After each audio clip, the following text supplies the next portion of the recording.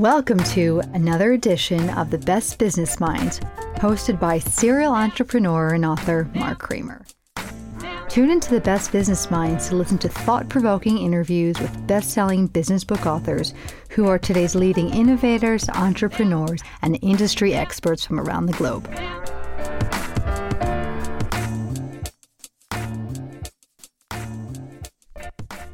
Welcome to another edition of the Best Business Minds, where we interview business leaders and academics that write thought-provoking books.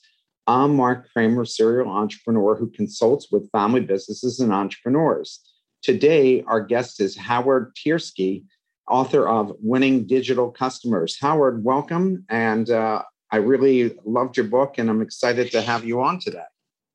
Oh, well, thanks, Mark. Thanks for reading it, and I'm so happy to be here. Howard, let's start off with you giving us about your professional background, which I thought is really interesting. Sure. So I founded a digital agency / consulting company called From, the Digital Transformation Agency. We work with large brands to help them update their customer journey and overall business model to be absolutely relevant and successful in today's digital world, which has changed so much from what it was just a few years ago. And you were just telling me when we were talking some of the interesting clients you work with, but in particular, the NFL. Can you tell us a little bit about what you do with the NFL? Yeah, well, we do a lot of work for many companies in media and entertainment, sports, et cetera. We do a lot of digital work with the NFL. We also work with NBC Universal. We've worked with the theme parks, many of their cable channels. We've worked with CBS on the Star Trek website. We work a lot with A&E Entertainment, with the Schubert organization, with projects that relate to Broadway theaters, other kind of media and venue, Madison Square Garden, on different projects for them. So we like about half of the work that we do is for some aspect of the media and entertainment business, which is, of course, itself quite diverse. That's great. And how many employees do you have in your company? Oh, we have 100. Wow, very, very nice. And you're the entrepreneur who built that business? Well, very much a team effort. I have a group that's been with me. We formed it, about 4 of us, and quickly became about 6 or 7 people that are on the leadership team. And many have been with the company for over 10 years. So very much a team effort. But I'm, if you will, the original founder, sure.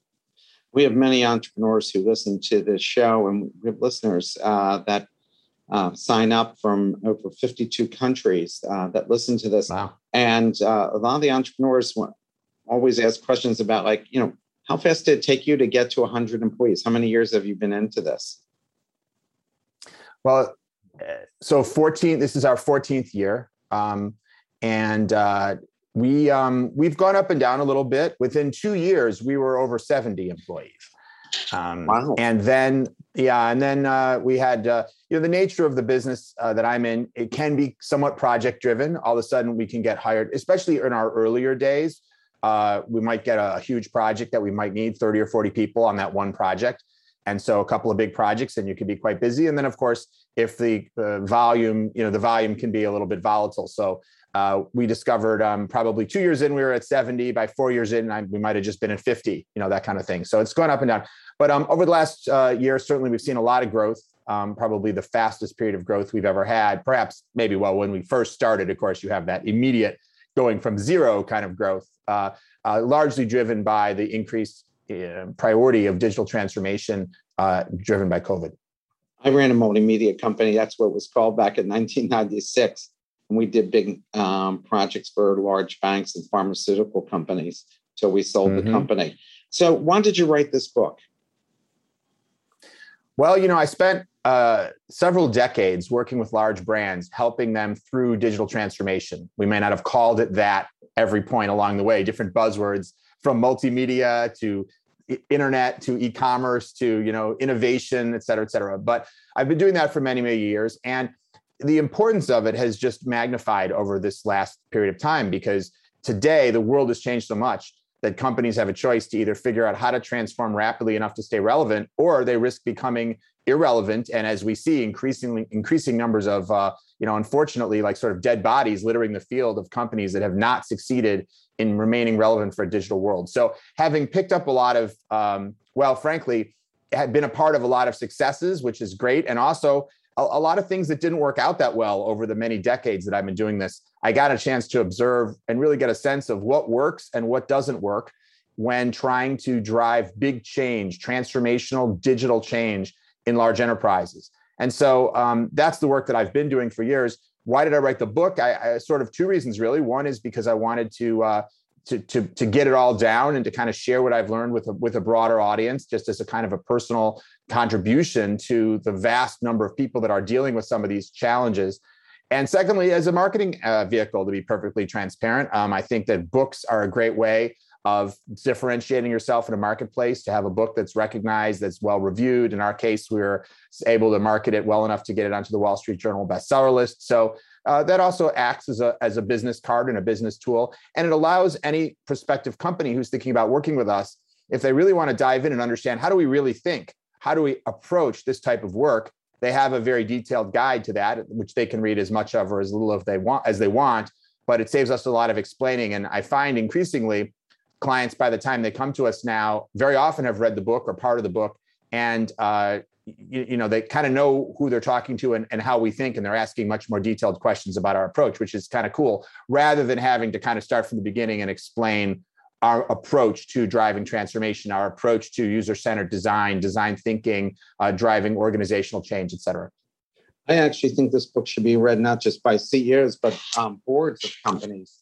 I think should be reading this book, because they would get a better sense of why this money is being spent and how to spend it smartly, and also how to ask smart questions. And same with angel investors and venture capitalists interested in this space. I think it would make a lot of sense for them to read it. In the beginning of the book, you mentioned you were contacted by Toys R Us, but they were out of time before they could engage you. What would you have recommended to them? Because they were at one point a space killer, right? That's what they were known for, because they dominated the toy market.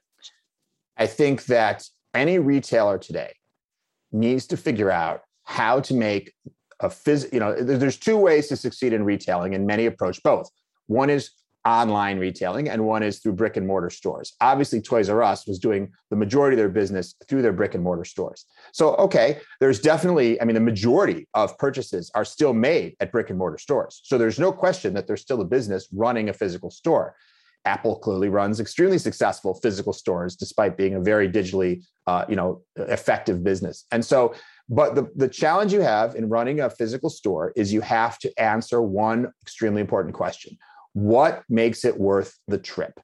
Why should someone get in their car and come to your store when they can potentially order whatever you have from Amazon or some other online retailer, which generally speaking is going to be more convenient? It's going to be less effort than coming to your store. And I think in the case of Toys R Us, they simply didn't create a compelling enough in-store experience. Toys R Us for years, I remember when Toys R Us first opened in Chicago, where I grew up. So this is what now, 45 years ago or something like that. And I remember seeing the commercials for this new toy store. They showed a castle. They implied in the commercial that the actual toy store looked like a giant castle. And when you went in, magic pixie dust flew through the air, and Jeffrey the giraffe, who looked like he was about 10 stories tall, was walking around helping you pick out toys. And it was this amazing magical experience, which clearly they envisioned from the very beginning of the company as being part of what they wanted their brand to be. And for those of you who've ever been able to get to the New York flagship Toys R Us store, when it was open, it had a giant Ferris wheel and giant 2-story dollhouse. And it was a tourist attraction because it was such an amazing experience to go.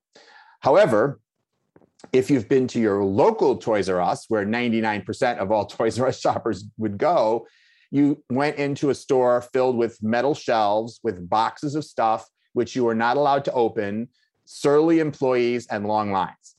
And that was not a magical experience for parent or child. And so they simply weren't fulfilling that brand promise that they tried to make all along the way, in which they even tried to execute through their Times Square store. Having worked with a lot of retailers, though, I want to say I'm empathetic to the challenge, because retail margin can be slim. And one of the challenges that any company needs to ask today is not only how can I create a customer experience that is competitive, that attracts the customer, that makes the customer, really feel taken care of, that, as I talk about in my book, that inspires customer love. Companies that are successful today are creating experiences that inspire the love of their customers. But very often that costs money. And so you have to figure out how to make sure you have an approach where the investments you make in customer experience come back to you so that you have an ecological ecosystem. That's absolutely doable, but it requires the right strategy. It's not just a matter of sort of throwing money at doing nicer things for your customer. And that's a lot of what I get into in detail in the book. How do you figure out not only how to create a better customer experience, but what types of improved customer experiences will be strategic in driving the customer behaviors, which equal business success? Yeah, like Build-A-Bear, that's a great experience of actually building the bear and so forth. And it's a reason to come in. But you're right. When you go to Toys R Us, all it is a warehouse full of stuff that they won't let you play with. So, and I've had been to the New York store, and that was a lot of fun. That's where Tom Hanks shot the movie. I forget what that was called. Where Big, I think that might have been FAO Schwartz, but right, similar though. Yeah, that's right. It was FAO Schwartz. But a similar approach, right? To and to creating a shopping experience that was delightful. I have to tell you though, and I totally agree with you about Build-A-Bear, but I have to tell you a very short and of no business value story about Build-A-Bear, which is that my oldest daughter, who's now a junior in college, when she was young, she had a teddy bear that she loved, and we took her to my sister, actually, her aunt, took her to Build-A-Bear for the first time when she was 3 or 4 years old to get to buy another teddy bear. She was so into teddy bears, so she takes her there. And the way Build-A-Bear works, you go get the skin, basically, right? You get the empty bear that you pick out, and then you take it to the stuffing machine, and then they put all the stuff, the cottony stuff inside the bear, and they stuff it for you, and then they sew it up. Well, halfway through the stuffing machine experience, my 3-year-old daughter bursts into tears. She is hysterically upset. This is just too gruesome for her to see this, to see the bear get stuffed. So I think Build-A-Bear is wonderful, but I just had to tell that family story. That's a good story. What's the process for building rapport long-term with customers? Because you were just talking about that now. Yeah. Well, in the book, I talk about an even grander ambition, which is how do you inspire the love of your customers? Because I would argue that companies should be very ambitious in terms of the kinds of emotional connection and engagement that they're looking for from their customers. The businesses that have the highest margins, the greatest growth, the greatest value tend to be businesses like Apple or some of the big social media companies, businesses that but it doesn't have to be a tech business, though. Equally, businesses like Disney or Harley Davidson, businesses that customers are really committed to, they see almost as part of their identity. This is the most successful level of customer engagement that you can get. So how do you do that? Well, in the book, I talk about a model, that we've developed for inspiring customer love. And it came by sort of reverse engineering what we saw happening at a lot of different companies that were successful. And it's 3 levels. It's conceptually pretty simple. The execution of it is not always so simple. But the first level is to thoroughly and consistently meet the needs of your customers, which sounds simple and obvious, but the reality is that a huge percentage of businesses, when we go in or others go in and study customer satisfaction and the stages that the customer goes through, from finding the company to shopping to purchasing to using the product or service or whatever it is, whatever that customer journey is, that there are almost always many points of confusion, frustration, disappointment, et cetera, in a large percentage of companies. So that's the first thing, is to say, how do we make sure that we're giving them a very solid fulfillment of their needs? The second level is to occasionally go beyond that, to periodically delight the customer in a way that is not expected and not necessarily required in order to meet their needs, but which gives them something extra that they like. And the third is to stand for something that the customer also stands for, to share some value with the customer. And certainly we can look at companies like Nike supporting Black Lives Matter, or on the other end of the political spectrum, Chick-fil-A or Hobby Lobby supporting conservative right-wing social values. And not to even take a point of view from a political perspective, but it's easy to see in the numbers that both of these stands were extremely beneficial from a business perspective to those companies, because while in all those cases, it turned off some customers, no question, it made the customers that resonated with those social values so much more emotionally connected to and loyal to the brand that it way more than made up for the loss of customers that they repelled. But those types of values don't have to be political values either. Brands like Apple or Godiva or Harley Davidson, they clearly stand for something that isn't political as well. Something that maybe, Apple, for example, I would say stands for something along the lines of empowering individual creativity, which clearly is not a social statement, but it nevertheless is a value that, of course, their loyal fans share. So this is the sort of three-part formula. And one of the things that we also, when we sort of discovered that formula and applied it in a number of places and saw that it really worked, we started to ask ourselves, well, why does this work? Why does this formula work? And part of what we were trying to figure out, is there more to it or whatnot? And here's what we discovered through our research is that when you meet a customer's needs consistently, they draw a meaning from that.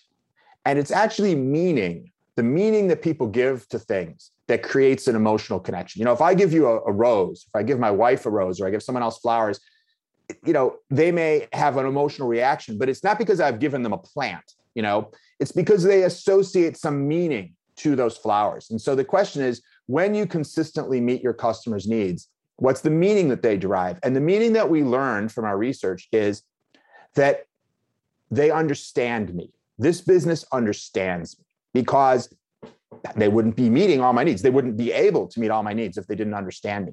They have to try, because that's why they're getting paid. So I don't necessarily assume that it means they care or anything, but it means they get me, because that's why they're able to come back with an offering that meets my needs. And then it's that next level. But when they do something extra that they don't have to do to get my money, that I derive a different meaning from, which is that they care about me. They must value me, or they wouldn't be doing this extra thing they don't have to do to get paid. And then when you get to the third level and we share a common value, then we create a meaning. They are like me. This business actually is like me in some way. And if we think about even in our personal lives, the people that we like to associate, if you met someone at a party and you discovered after you talked to them for a little while that they really got you, they really understood you, they seem to really get you, and they seem to care about you personally, and you had some commonality, there was some similarities between you, that's a fertile ground for what could be a relationship, whether it's a friendship or you're going to date or whatever. And so I think it's a similar kind of emotional triggers that we're touching in people when a brand convey these kind of ideas and inspire those types of meanings. Even though the customer may not be thinking about these things consciously, the research were able to kind of untangle what happens in the psychology and figure out what the causality is between these behaviors and that emotional feeling that customers have. Yeah, I mean, you gave some great examples before, like Harley Davidson. I mean, they just have cool, but Yamaha and the other motorcycle companies don't engender that kind of feeling that a Harley does, right? Absolutely. And you could similarly say Apple versus Dell, right? Disney versus Paramount Pictures, And there's a lot of examples like that. Clearly, it's not just, people love movie studios or love computer companies or love motorcycle companies. As you say, there's something those brands are doing beyond just their basic products. Yeah, I mean, look, Steve Jobs, I remember the iPod, he was triple the cost to buy an iPod compared to ScanDisk and the others, selling basically the same product that could do exactly the same thing, and they couldn't compete with him. I mean, people were willing to pay 3 times as much for his product. We have a question from the audience. To what factors would you attribute Warby Parker's success in the retail realm, having built their brand as an online company only? What do they do as a bricks and mortar entity that stands out? Sure. Well, another study that we did looked to answer a different question. And I think that Warby Parker is a good example of it. Is everyone familiar with Warby Parker and who they are? Warby Parker is in the eyeglasses business. And so they are a company. You can go online, you can bring your prescription. You have to get a prescription from an optometrist or whatnot. And then you can type that in at Warby Parker, and they will allow you to pick from thousands and thousands of frames, and they will make your glasses and they will send them to you. And they are way cheaper than if you went to your local Pearl Vision or your local strip mall optometrist to get glasses. And that is essentially, and I would ask the person who asked the question, is that a reasonable description or anything else you'd want to add, just to make sure the audience knows who we're talking about? Yeah, I think everybody, we're all good with that. Okay, just want to make sure. So the three things that most successful businesses in today's digital age do, the first is hyperconvenience, making it super easy to accomplish your goal or your task, whether you're trying to order groceries or glasses or get entertained or whatever it is, making it as absolutely as easy as possible. Netflix, when you finish an episode of Stranger Things, they go 5, 4, 3, 2, 1, and they start the next one so that you don't have to take that extra effort of finding the remote control and pushing the next button, right? So it's that obsession over convenience and reducing effort. The second thing that successful digital companies do is proactive personalization. They give you an experience tailored to your needs. And the third is a massive value shift. Essentially, they just give you more for less. Google Office compared to Microsoft Office, well, for one thing, it's free. Dropbox, free. Or if you want to pay, for a certain additional premium features, it's way cheaper than it would cost you to have your own server, acting as a file server, things like that. So Spotify, all the music you could possibly want to listen to for $9 a month or $12 a month or whatever they're charging now. So this is the third thing, massive value shift. So we look at Warby Parker. First of all, there's a massive value shift. The glasses are just way, way, way cheaper than if you bought them elsewhere. I think that's a huge part of the appeal. Secondly, a proactive personalization. One of the things, there's probably many things that they do by way of personalization at Warby Parker, but one of the things that they do, and they were a pioneer in using augmented reality to allow you to virtually try on a pair of glasses. So you weren't just going to a website and clicking on a pair of glasses and saying, I'm going to buy it. You could actually take a picture of your face and you could see, how do those glasses look on me? So clearly, highly personalized shopping experience. Now I'm shopping for glasses on a picture of my face instead of just, and in fact, you can even see it in 3D. You can literally turn like this, looking at your phone, and it will show you how those glasses will look on your face. Highly personalized. And then lastly, or firstly, convenience. Well, they have, it's an online store, right? So compared to having to go, like we talked about earlier, get in your car, drive somewhere, the mere fact that they're online gives you convenience. And they also give you convenience in another way, which is that, I don't know if you've ever gone to an optometrist or a glasses store and looked around and not seen what you want. So you drive to another one and you drive to another one. You're looking for a particular look. You don't love the frames they have. Well, Warby Parker, because they have the benefit of that kind of endless aisle of a digital store, they have way more frames than you could ever find in any physical brick and mortar optometrist. And therefore, they give you the further convenience of, if you can't find a frame at Warby Parker that you like, I don't know where you're going to find one, because it's like not finding the product you want on Amazon. They have massive selection. So I think that's, what I would say about Warby Parker. And I think the same basic three principles can be applied to almost any business today, whether you're talking about Uber or Netflix or anything. So how is loyalty measured? Essentially, how often or much does a customer have to spend to be considered loyal? Well, it kind of depends what you mean by loyal. One of the things I talk about in my book is in business today, let me start by saying this. As I said earlier, customer emotional connection is one of the most valuable assets you can have in a business. And that's why I was talking earlier about how do you inspire the love of your customer? So when I talk about customer love, some people say, well, isn't that the same as loyalty? And my answer is, well, maybe. If you look up the word loyalty in the dictionary, it certainly can be seen as a strong emotional connection. Soldiers on the battlefield that are loyal to each other and won't leave a man behind, despite they risk their own lives to save each other because of loyalty. But that's not what we mean when we talk about loyalty in business. When we talk about loyalty in business today, typically in the context of things like loyalty programs, we're not actually talking about an emotional connection. It's just another use that has developed for the word loyalty. In business today, when we speak of loyalty, we are generally referring to behavior, not feelings. And what is the behavior that we're referring to? Generally speaking, it's repeat transactions. If I go to the same gas station and fill up my tank every week, they think I'm loyal. Now, do I feel loyal? quite possibly not at all. But I'm behaving in this thing we call loyal. So to the question, if by loyal, you mean the emotional loyalty, I would suggest to you that frequency of purchase may not be a good metric. It's a metric. It could be a relevant metric, but it doesn't necessarily tell you whether someone's loyal or not. And of course, depending on the industry that you're in, it could be very different, right? If I buy a Maserati every 2 years, I could be extremely loyal. But if I only go to Dunkin' Donuts every 2 years, I'm probably not very loyal. So you have to consider, what are you selling and what's the purchase price and how frequently is someone in need of the thing that you're selling. But if you're talking about loyalty and I guess that kind of answers the second part, which is if you're talking about the more classic business meaning of the word loyalty, meaning frequency of behavior, then you need to ask yourself, well, what is the normal frequency? But I would say what you want to ask yourself is, when the customer has the opportunity to engage a business to provide what you provide, and you are an appropriate provider, what percentage of the time do you get the business?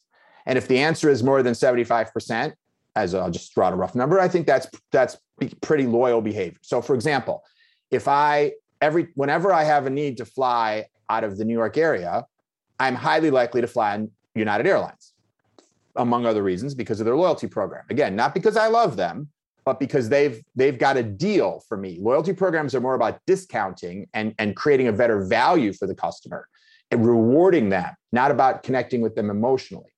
So but anyway, it's still a good deal. So they get my behavioral loyalty, unless I'm flying someplace they don't fly. If I want to go to some city they don't have a direct route to, then of course I'll grab another airline. So I think that's behavioral loyalty. But again, I think you want to find other metrics to measure emotional loyalty, which arguably is more powerful and more important, because United Airlines can't succeed in charging me way more for a flight than somebody else will. To use Mark's example, Apple was charging 3 times more than SanDisk for an MP3 player. If United tries to charge me 3 times more than Delta to get to San Francisco, forget it. Maybe they could charge me 6% more, maybe 5% more. But if it's substantially more, then I'm not going to be like, forget it, I'll take Delta. But if it's the same price, well, then they can persuade me with their loyalty program. Well, because frankly, their loyalty program is discounting. It's really just discounting. And I don't mean that about United. It's almost every loyalty program, because what the loyalty program says is I pay them $1,000 for a flight and they give me some points that are worth $100 that I can use in the future. So what they've really done is created a model where instead of it being $1,000, it's $900 for the flight. And so it's discounting, and discounting certainly can drive repeat transactions. It can drive sales, there's no question, but obviously at the cost of lowering the price. You had a quote from Forbes that 84% of digital transactions, transformations, not transactions, but transformations fail. Why is that? Mostly people. Yeah, well, look, first of all, it's very challenging. Digital transformation is challenging for a variety of reasons. So let's look at what some of them are. First of all, real transformation is ambitious. You're trying to change so many things. You're trying to change the customer experience first and foremost. But in order to accomplish that, you often have to change many other things, like your technology, your business processes, staffing, teams, organizational structure, sometimes your business model. So that's a lot to change. And whenever you're taking something and trying to change that many things, there's risk. And of course, risk, when realized, becomes potential for failure. I also think that there's a natural human psychological factor, which is resistance to change. People tend to resist change even when it's in their best interest. And organizations are often built to resist change. When you set up your bank, you try to, systematize, here's how we're going to do things. Maybe you hire an Accenture or somebody to define, this is how we're going to do our processes. And then you train everybody in those processes. And if anyone does it another way, they get written up. And if they do it a different way too many times, they get fired. And so a lot of the sort of industrialization mindset of companies says, figure out the right way to do it and make sure everybody does it the same way. And then all of a sudden you say, no, actually, we need to find a completely different way of doing that, but also maybe everything. We need to transform. And so organizations are often not designed and built primarily for transformation, but rather for stasis. and then minor, mild iteration and optimization over time. And so there's just a lot of potholes along the way when you try to say, I want to change everything. And, like even humans, it's like, you've got to get people on board with the change. And when like one of the things I believe, I don't have any data to support this, but I think there's like a small percentage of people in the world that really love change.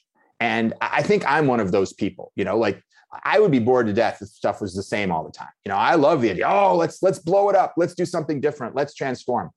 But I've learned over time that most people don't share that love of change. A lot of people just kind of much happier if like they kind of know what their job is and they understand how it works and they've sort of figured out how to be successful, and they'd rather you didn't mess with it. And that's understandable. It's understandable. And so when you have some new vision of how the organization should work and how we should interact with our customers and what our products should be and how they should be distributed, people often don't get as excited as you want them to be. And some people are downright threatened by it. And also the truth is in large enterprises, change is not always good for everybody, right? If we're going to move to a more digital form of customer interaction, we may not need as many people in the call center. Or if we're moving to more online ways of selling our products, we may not need as many stores or as large a store, or we may not need as many associates in our stores and all these types of things over time, and people aren't stupid. They see that these new digital things may displace them. If we're going to put in a whole new digital stack that's based on Java, the guy who's been there for 30 years and is an expert COBOL programmer, and his value is in the fact that he knows how these ancient mainframe systems work that nobody else knows how they work. And that's all going to be replaced by some modern stack, which a bunch of kids out of college are willing to work for half the price, know how to do. Well, that doesn't sound super good for that person. And so sometimes people who develop a view, rightly or wrongly, sometimes rightly, that the transformation isn't going to be good for them, become enemies of that transformation. They become saboteurs. They huddle together. They try to figure out how to undermine it, and even when it's necessary for the long-term success of the company. So, as soon as someone gives you a big budget and tells you that you are in charge of digital transformation, you've got a target on your back. There's somebody who either wants the job instead of you or wants to stop the transformation. And so you have to be able to defend that while you also work and guiding everyone on board and also work on actually getting work done. So it's a tricky job. How hard was that for doing that with an organization like the NFL? Like, was that a hard process, or were they already bought in early to do this because they're forward thinking, or they're forced to be forward thinking because they're trying to cater to a young audience? Like, I went to 2 Eagles games this year, and I was shocked because of how expensive the tickets are. I would say 80% of the people are under the age of 40 who attend the Eagles games. And I saw the same thing out in LA watching the Rams. I mean, I thought with the expense of the tickets, it'd be more middle-aged people. So is that force an organization because of the makeup of the employees, the age makeup, or the age makeup of their customers? Does that force them to move quicker than they necessarily maybe even want to move? What did you find working with the NFL? Almost all the companies I work with are some form of large enterprise, and they're all similar in that they have diverse group of people that work there. And there's a minority of people generally who are really excited about change. And there's a majority of people who just want to do their jobs and would rather not. And that's true of almost every company that I've ever worked with. I think that's just human nature. And so that's the challenge. Whether the company is targeting an older demographic or a younger demographic, I haven't seen that big of a difference. It may be that in some smaller companies, like startup companies, those types of companies, you see a different profile. That's not who I work with, so I don't really have so much experience. But I imagine that there are small companies that have a sort of a different profile that attract more people, larger percentage of people who are enthusiasts about change and transformation. But when you're talking about any large company, and we've worked with dozens and dozens and dozens, I think it's a similar profile. It's just a natural byproduct of the fact that those companies are made up of humans, and those companies are structured as corporations. And when you have those types of situations, you have resistance always. And you should just anticipate it, know that it's par for the course. And there are fortunately many ways to overcome resistance. It's not always easy, but there are many tactics. And in my book, I go through, I think, 12 discrete tactics for addressing resistance to change within any company. We have a question from the audience. Companies like Apple and Netflix can invest so much to create customer loyalty. What are the recommendations for small businesses with limited resources to create loyalty, and how loyalty can be built using digital marketing? Yeah. Well, I would ask everyone to think about this for themselves. Are there any small businesses to whom you're fiercely loyal? What about you, Mark? Are there any small businesses that you're fiercely loyal to? I am super loyal to Golden Chopsticks, a Chinese restaurant down the street. I mean, I live in Philadelphia, and that is the only non-pure Chinese restaurant, like American-style Chinese restaurant, that I will eat at. In fact, they refurbished their facility for 7 months. I did not eat American-style Chinese food for 7 months because their food is so awesome that's the only one I'll go to. And we have 5 pizza places within walking distance of me. I go to one because I think their pizza is superior, and even a bicycle shop. I'll go further from one bicycle shop to another. I have one closer, but the other one does a better job and quicker at fixing things. And they're even a little bit more expensive than the closer one. Mm-hmm. Yeah. So behind the question, I sense there's a presupposition, which is that it's easier for a big company to get customers to be loyal than it is for a small company. And I would actually argue that the opposite is true.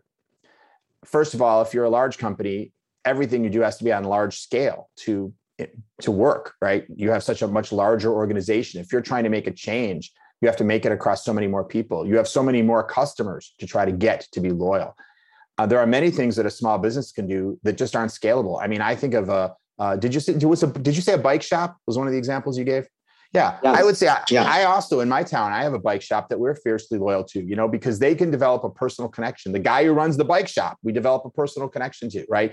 That's pretty hard to do if your Bikes Are Us and you have 10,000 locations across the United States. So yeah, I mean, there are many things that you can do as a small business that you can't do as a big business. But let me be a little more specific to make sure I don't leave you with just an opinion, but some things you can do. In the book, I talk a lot about the process for identifying changes to make to your customer experience to inspire love in your customer. And the best place to start is by looking for points of customer pain. If you study the process that your customers experience, that your customers have today, which you absolutely can do inexpensively, quickly as a small business without needing to be Apple. But just make sure you really understand. You can observe, you can ask questions, sit down with your customers, buy them a cup of coffee or offer to pay them $50 to spend an hour with you, and do that for 12 customers maybe, and seek to understand what their experience is. Why do they come? What creates the need? Let's say you're a tax accountant, right? Well, okay, what creates the need for them to go to a tax accountant? How do they pick a tax accountant? Why did they pick you? What happened when they first came to you as a tax accountant? Was their experience along the way? And what you're especially looking for is where there were points where they had a negative emotional moment, something that was confusing, disappointing, frustrating, angered them, whatever it may be. And you want to make sure you're trying to get them to be as candid as possible. Let them know this is helping you. It's not about only tell me the good stuff. Because those are your opportunities to improve your customer experience. And that is the best way to improve customer loyalty. Find the points where the customer has extra effort. One of the reasons I'm loyal to Uber or Lyft is because they've made it so easy. There's so much less work for me to just call it. They come. I don't have to tell the driver where I'm going. I don't have to, when the car gets there, I don't have to pay the driver and deal with that. I just get out of the car. They've identified moments in the, let's say, ground transportation experience that were previously just a little bit inconvenient.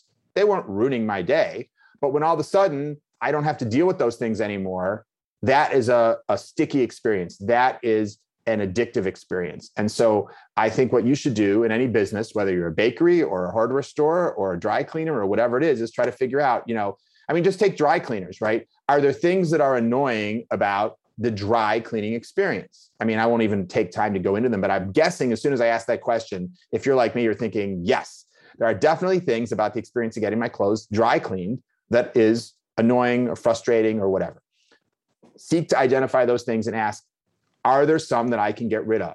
And some might be very difficult to get rid of. So maybe look for other ones. Some may be very costly to get rid of. Okay, well, you have to weigh the pros and cons. And there may be some that actually, once you understand them, you're like, wow, this would be really easy to get rid of. And those are the ones that are obviously the lowest hanging fruit, and you want to start there. What is the customer love digital transformation formula? I like that term in your book. Yeah. So we talked earlier about the three parts of the formula to inspire customer love, right? To fully meet their needs, to occasionally delight them, and to align with their values. But let's just take how do you get there? Sometimes what happens is you can envision, and even using the model that I talked about earlier a moment ago about identifying all these customer points of pain. Let's say that leads you to envisioning a new customer journey, and you say, oh, well, this is how it should be. How do you actually get there? How do you go through this process? So the customer love digital transformation formula is a 5-step process that I go through in the book to get from where you are now, wherever that may be, to the point where you are inspiring the love of even the most digitally centric customer that you have, and creating a much more sticky and engaging experience and business, and being deserving of more premium pricing, more frequent purchases, all those types of things. And so how do you do it? There's 5 steps, and I'll say what they are quickly, and then happy to talk about any of them in more detail. Yep. The first is to understand your customer. This is really very much what I was talking about a minute ago. In order to be able to more effectively, in order to be able to create an experience they're going to love, you have to make sure you understand them. What do they like? What do they not like? What are their hopes, their fears, their dreams? Why are they doing business with you, et cetera? The second is to map the journey. And a moment ago, I was talking about identifying those points of pain. Mapping the journey is sort of in 2 halves. The first is understanding and mapping the current journey. So in step 1, we understand the customer. In step 2, we first understand what is their experience as they go through whatever journey it is associated with what your business offers, right? If you're a travel agent, it's obviously vacation planning. And so how do they decide to go on vacation? And what are the problems and challenges with that? And then how do they decide to go to a travel agent? And then how do they pick a destination? And then how do they book their reservation? And et cetera, et cetera, et cetera, all the way through the completion of the trip. And so understanding what all of those challenges, points of pain, what's the real world experience? And then as part of that second step, what would it be if it were optimal?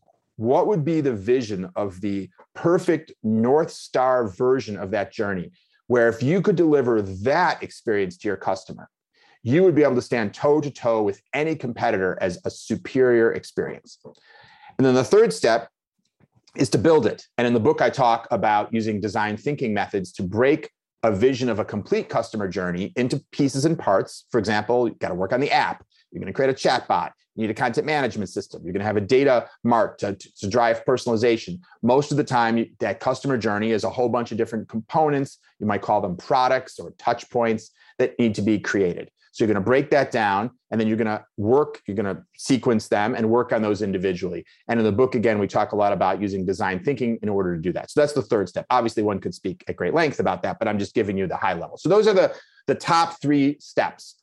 Understand the customer, map the journey, and then build the future. And while you work on those 3 steps, there are 2 other processes you want to have happen in parallel.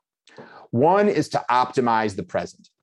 Because when you go through the process that I described a moment ago of identifying what is that ideal future vision, you're probably going to come up with something that's quite ambitious, quite impactful, but which might be quite distant from where you are now. Sometimes it can be overwhelming. It's like that old joke where the guy, I think it's, is it Smothers Brothers? I think the guy drives into a gas station and he pulls up and he says, how do I get to Boston from here? And the guy says, oh, well, let's see. You could take the interstate. And, oh, no, that won't work. And, oh, well, you could take Route 36. And finally goes, come to think of it, you can't get there from here, which obviously is, absurd. But sometimes you can feel. Oh, you're aging us both here. Well, maybe these people haven't heard the joke before and they think it's my original joke. Yeah. But anyway, point is, you can always get there, but sometimes it can seem intimidating and challenging of how do I transform what I've got into this vision of the future? And the answer is probably going to be, it's going to take time, maybe many quarters, maybe many years. And so while you're going through that ambitious, moving yourself towards the vision of the future that will set yourself up for success for the coming decades, you also need to be looking for little problems with little fixes, so you can keep delivering small incremental improvements to the customer experience quarter by quarter by quarter. And those can really add up and be very meaningful over time. And in the book, I talk about a lot of very specific techniques for identifying those, the low-hanging fruit, and getting them fixed quickly while you're simultaneously working on more ambitious transformation. And then the last step described in the book is lead the change. Of course, that's not really the last step sequentially, but I talk about it in the book last because I feel like it's better to kind of get the lay of the land out. What do you got to do? And then talk about what kind of a leader is needed in order to be able to be successful. But the last step is to understand many of the things we talked about earlier about resistance to change. How do you lead an organization? How do you structure teams? How do you inspire people to be willing to overcome their resistance and get on board with transformational change and believe that it's possible? When you're selling this change internally, and before they even maybe bring you in, but they're maybe working with you on trying to sell this, what's the biggest concern of management aside from cost? And what's the biggest landmine that you got to try to avoid? Well, I like the fact that you use the word concern, because it symbolizes the fact that most business decision making is emotional. And the number one most powerful emotion, and again, I take that from your question about concern, is fear. Fear is what drives more decisions than anything. If we think about our own lives, there are probably many things we've done for other reasons, like hope and enthusiasm and love, but there's a lot of things we've probably done in our lives or decided not to do in our lives because of fear. And I think that the greatest concern is fear of failure. The greatest concern, there's a saying that kind of comes out of the world of self-help, that you ask somebody, what would you do in your life if you knew you could not fail? And most people will tell you a completely different version of what they would do than what they're doing now, right? And that tells you right there that the choices that they're currently making are heavily influenced by their fear of failure. And now, of course, that's not to say failure is an illusion. Failure, things obviously can fail. But I think that the thing that most companies are concerned about when asked to fund big transformational initiatives is, will it work? Because usually you could paint a picture that says, look, if we transform our customer experience to become this, we will be the leader in the marketplace. Customers will love this. This will be extremely successful. I mean, you can do research, you can create prototypes, you can do customer research to provide data to support decision-making that says, if we do this, we will have a level of success. But the usual concern is, but will it really work? Will we really be able to do this? Or like the Forbes stats that you cited earlier, will we invest a whole ton of money and create a whole ton of disruption, and 2 years from now, be looking at something that didn't really proceed according to plan? That's the biggest reason that people hold back. And I think the irony is, first of all, if you're worried that digital transformation will not proceed according to plan, you will be made right, because it will not proceed according to plan, period. There is no chance that the digital transformation will proceed according to plan. It will encounter all kinds of unforeseen challenges and obstacles along the way. So if you're looking for a smooth, predictable process, digital transformation is not for you. But for companies today, especially in our increasingly digitally centric world, made even more digitally centric by the accelerating factor of COVID, that's a little bit like saying to the person in the burning building, isn't it risky to jump out of the building and try to hit the trampoline that the firefighters are holding on the ground level? Yes. Could I miss the trampoline when I jump? Yes. But staying in the building is probably a worse option. And furthermore, there are a lot of things that we can do in planning and executing a digital transformation to massively reduce the risk. And I talk a lot about those things in my book. And lastly, I would say that the truth is that failure is always a choice, because when you embark upon ambitious and transformational change, you are starting out towards a goal. And you can always choose, and you're going to encounter problems and obstacles. So you're always faced with the choice of doing one of two things: to find a way to persist, to adapt, to pivot, to deal with obstacles and proceed towards your goal, or to declare a failure and stop trying to proceed towards your goal. So for anyone that's concerned about failure that's outside of their control, I would say, well, the one thing you can feel good about is failure is always a choice. And so don't choose it. But that does mean you may need to spend more than anticipated or take more time than anticipated to get to your goal. But if you're committed to the goal and you recognize that it's the future of the company, instead of having a mindset of will it succeed or will it fail, it's better to have a mindset of this is the outcome we're committed to. Now, what can we do to get there as fast as possible and as low risk as possible? And if you take that mindset, then there are a lot of things you can do to optimize, such as doing the right kinds of customer research, creating proof of concepts, creating technology demos to evaluate different ways of approaching things from a technology perspective, making sure you're using agile practices to speed up your development processes, looking at how the data of your company is managed in a way that's keyed properly and kept clean so that you can leverage it to be the asset that it really should be, and on and on and on and on. And of course, I go into a lot of these things in the book. So once you take a mindset of we're not going to worry about failure, we're going to anticipate problems, and we're going to not choose failure, but we're going to use smart methods to try to get as quickly as possible to success, then hopefully you feel less stressed and less worried. And the book is designed to give you a lot of tools to use to try to navigate your way to success. So which industries still haven't gone through digital transformation but would benefit by it? Well, I don't know that industries. I mean, I think, first of all, I don't think there's any industry that is not impacted in a major way by digital and whose customers have not gone substantially through digital transformation. So whatever industry you're in, you're serving people, right? And those people, the vast majority of them anyway, are living a digitally centric lifestyle, which means that they personally have undergone a digital transformation in their lives. They're sleeping with their phone beside their bed, probably. They're checking their iPhone 125 times a day, right? This is the customer that you interact with. And, obviously there are some industries that have moved more slowly: healthcare, government, education, manufacturing. And there are other industries that have moved more rapidly: travel, retail, media and entertainment. So the competitive landscape of how, digitally outstanding, how digitally elegant your competitors are is going to vary based on which industry you're in. I think that in a way, it's a huge boon to be in an industry which has been slower with digital transformation, because it gives you the opportunity to choose to be the one that leaps ahead and differentiates yourself more rather than playing catch up. But I think your question was whether there are any industries that have not gone through digital transformation. I don't think I would say there are, because everyone's customers have.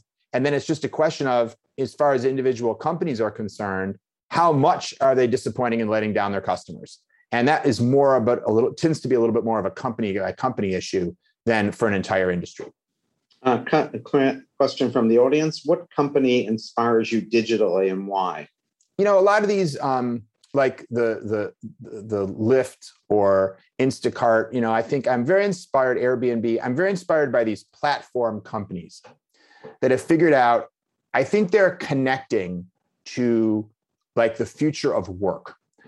This whole idea of the gig economy that we started talking about a few years ago has now transformed to the point that some of the most successful, fastest growing companies are not employing the people who are delivering the services, but are acting as a facilitation mechanism for things that people want to have happen. So, like whether that's an Instacart or an Uber or a Lyft or an Airbnb.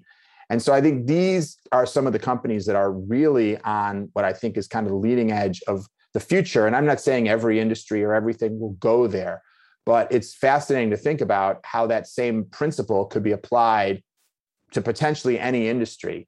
And I think we're going to see that idea of the platform rather than the, even look at something like eBay, compared to a traditional retailer. eBay is one of the largest retailers in the world, and yet they don't have any merchandising people. They don't have to carry any inventory. Alibaba, even bigger, and the same kind of mindset. So I think these are the companies to me that are the most interesting and inspiring and the most forward thinking.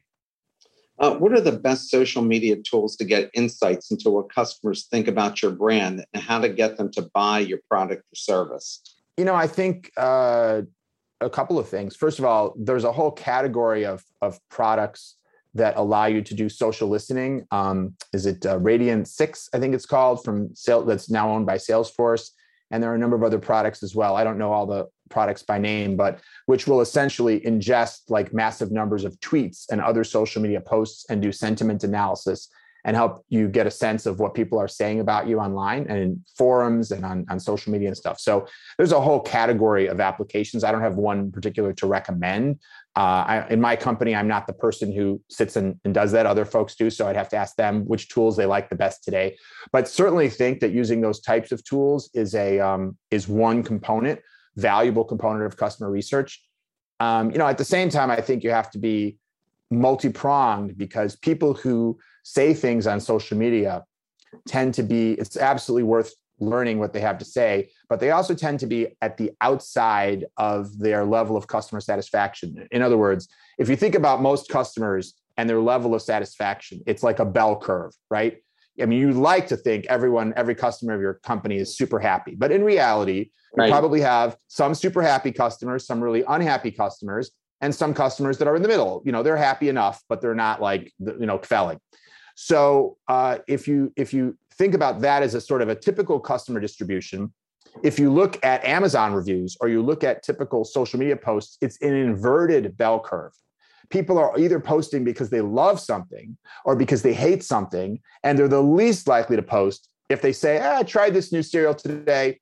It's all right. I might have it again. I might not. It's cereal. What can I say? Like, nobody posts that typically, And so it's not representative. It's this kind of selective thing of people posting when they feel very strongly. So that's still information that you want. You just have to know that you can't rely on it independently as a research gauge, because it doesn't represent the whole middle, the majority of your customers who probably are neither lovers nor haters. And so you need other methods like surveying and interviewing and ethnography and things like that. So this probably goes along the lines of this. You wrote, when trying to understand your customer, you have to segment your model, deciding which categories and dimensions are most relevant to your business. How do you go about doing that? I think you start with the obvious. Most companies, you can say, well, we have some fundamentally different types of customers. Example I give in the book is, well, if you look at Microsoft, they've got home users, consumers who buy computers for their homes or buy an Xbox. There are businesses who buy software for their businesses, things like SQL Server and other software development tools that they use to run their business. And then you have PC manufacturers who license Microsoft Windows and other products to put on the PCs, like laptops that they sell, companies like Dell or Lenovo. So these are obviously very, very different types of customers. But then that's usually not a sufficiently granular segmentation model. So then when you're going to go into any one of those, you want to understand, let's take the home PC, the home Microsoft segment.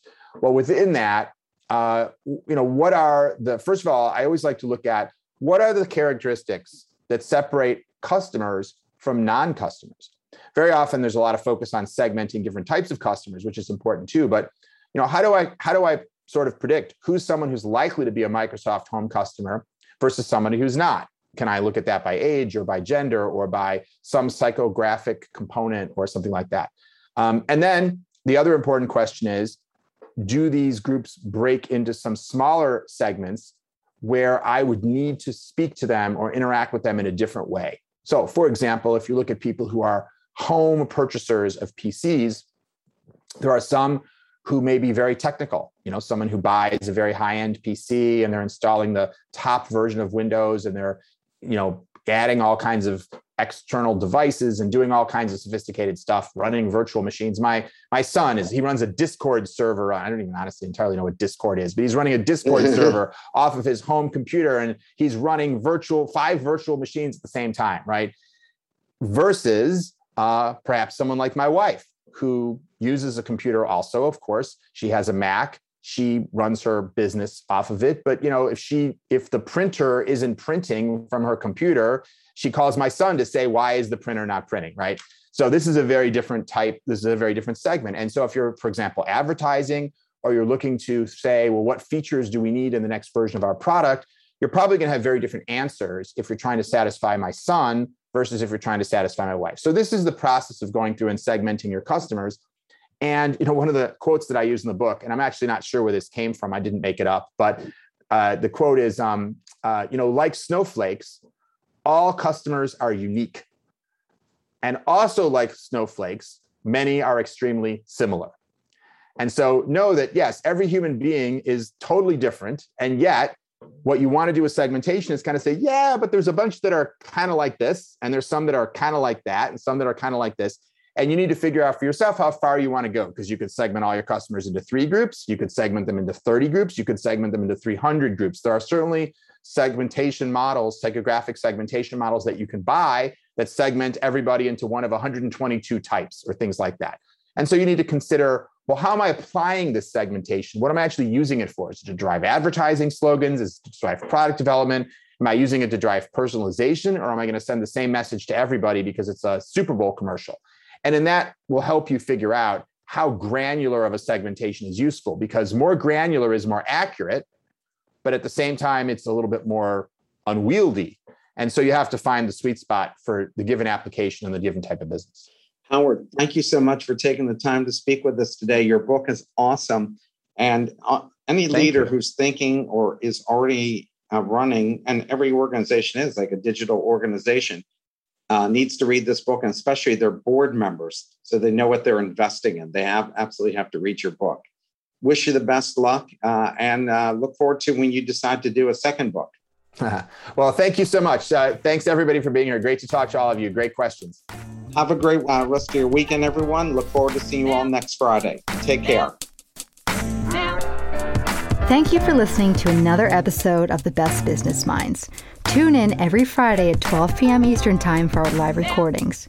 Go to www.thebestbusinessminds.com for more information, and follow us on LinkedIn and Twitter to be kept up to date with our upcoming guests and other bonus material. See you next time.